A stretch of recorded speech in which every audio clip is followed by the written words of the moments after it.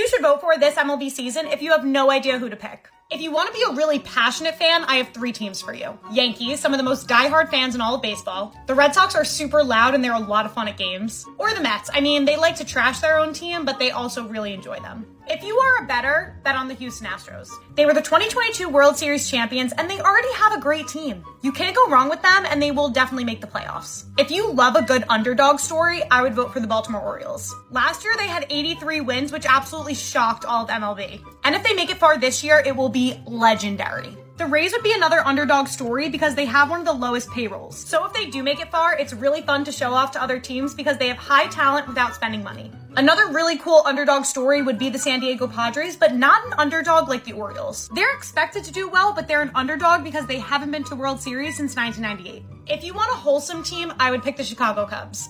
They're just surrounded by the love of baseball and they are so much fun to be around. In the comments, we're going to put our lawyer hats on and I want you to make an argument why people should root for your team. And as always, follow me for all MLB content.